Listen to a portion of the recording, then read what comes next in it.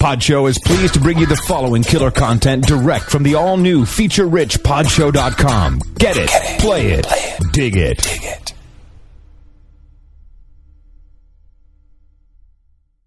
The Bible Study Podcast, Episode 7. Today, the Bible Study Podcast talks about Christmas, Part 1. There are two different Christmas accounts in the Bible. Since the two different Gospels, Matthew and Luke, are aimed at a different audience, they pull out different parts of the story. Matthew, who specifically aimed at the Jewish listener, talks about Joseph.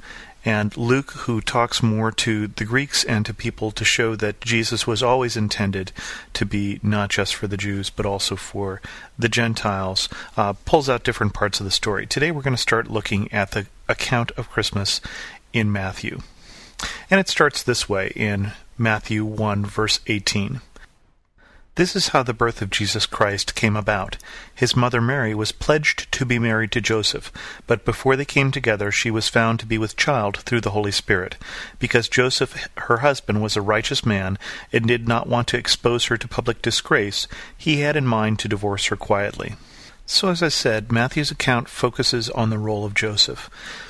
The very first verses in Matthew start with a genealogy, and I won't read those, but if you go back to Matthew verses 1 through 17 of chapter 1, you'll see basically a genealogy that traces through Joseph and basically shows that Joseph is of the line of David. Now, Mary is also, but for that genealogy we'd have to go to Luke. And so we're focusing on Joseph. It's interesting that Joseph never has a recorded word that he said appear in the Bible. And yet clearly he played a very important part in this whole story.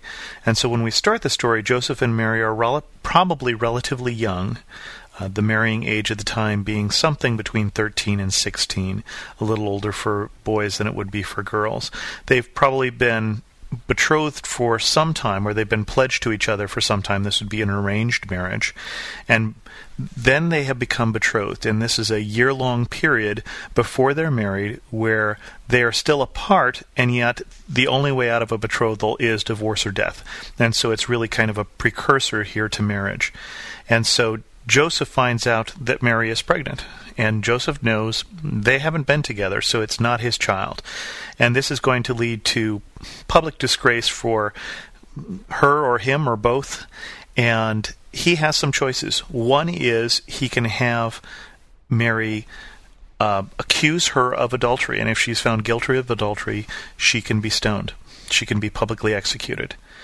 And the second choice is that he can divorce her also publicly.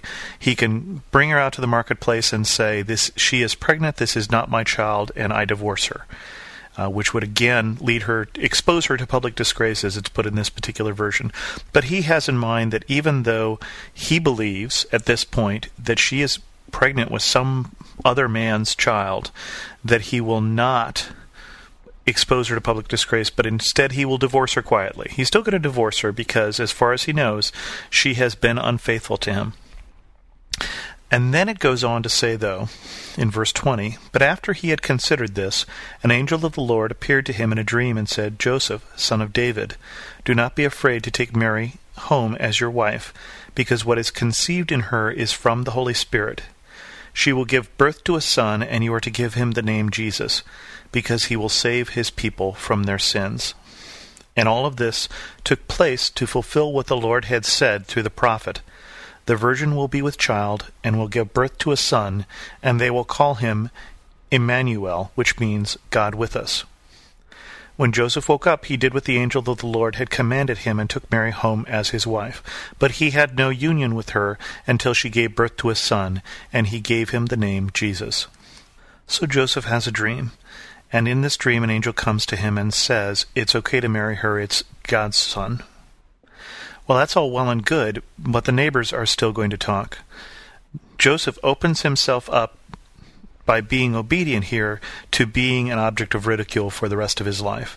And if you look at some of the external accounts outside of the Bible, Jesus is accused of being a child of his mother and not of his father. Certainly this story has gotten out that Jesus is not Joseph's son. And so Joseph decides to be faithful and obedient and to live with that, because he has to believe that not everybody is going to believe this story, that he had this dream and what he's told, but he decides to be faithful to what God tells him to do. And he goes with Mary, and Mary, he does have a son, and they name him Jesus. And Jesus would be the same form of the word Joshua, would be the Greek form of the word Joshua in Hebrew, which means the Lord saves. Because it says, according to the angel, he will save his people from their sins. So it's interesting to see here in the biblical account, some people believe Jesus is a great teacher in various traditions.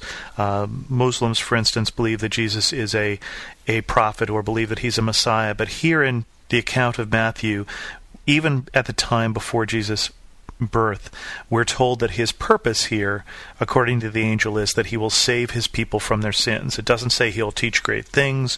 It doesn't say he'll heal people. It doesn't say he'll cast out demons. He does all of those, but he's given the name, which means the Lord saves, and it says he will save the people from their sins. That's why he's being sent. And then Matthew, since Matthew is talking to the Jews, the angel points out that this has all been told before. He points out the verses in Isaiah 7, verse 14, that says, the virgin will be with child and will give birth, and they will call him Emmanuel, which means God with us.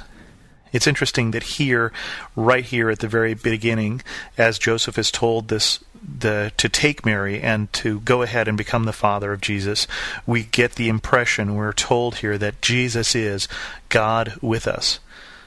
And I still think it's interesting that we don't get any record of what Joseph says to this whole thing, what he says to Mary, what he says to his parents, what he says to the neighbors.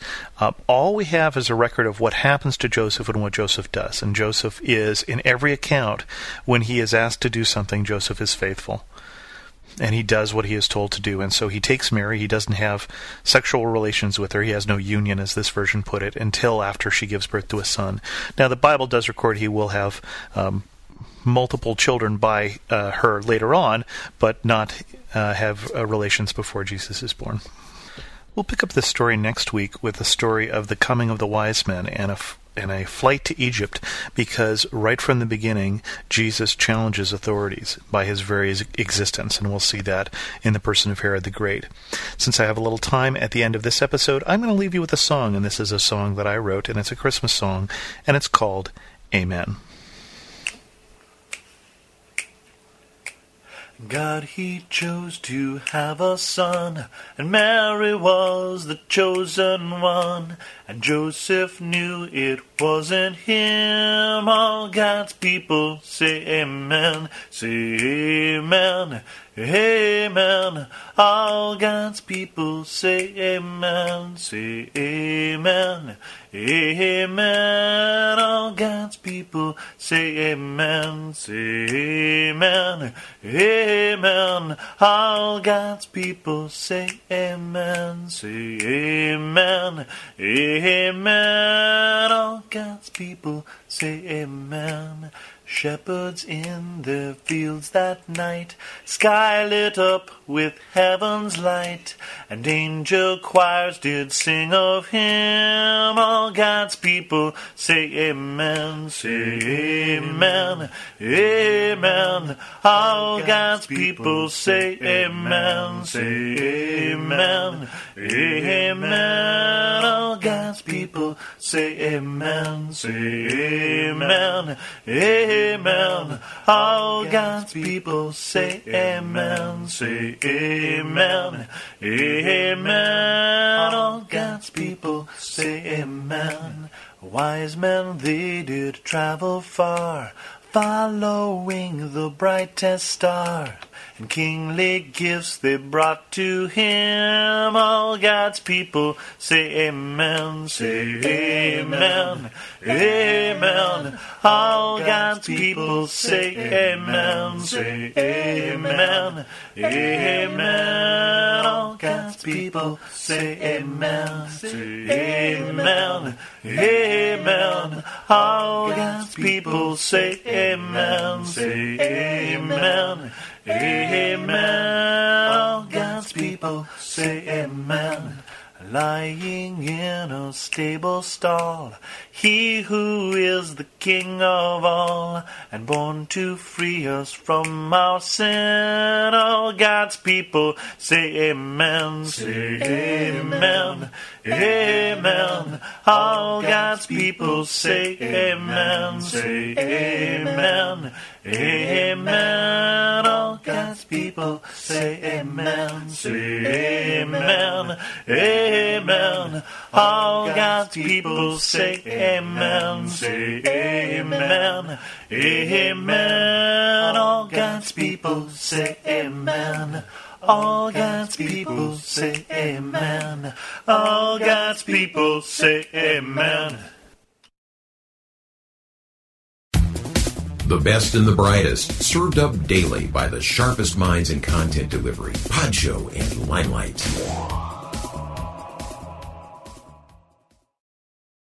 Everyone wants to change the world. Capital Ministries is doing just that, one heart at a time, by creating disciples of Jesus Christ among political leaders in the U.S. and foreign nations. For more than 25 years, founder Ralph Drollinger has written Bible studies specifically for public servants. Study along with us and learn what the Bible says about capitalism, communism, abortion, same-sex marriage, and other contemporary issues. Subscribe and follow us at lifeaudio.com or search Capital Ministries on your favorite podcast platform.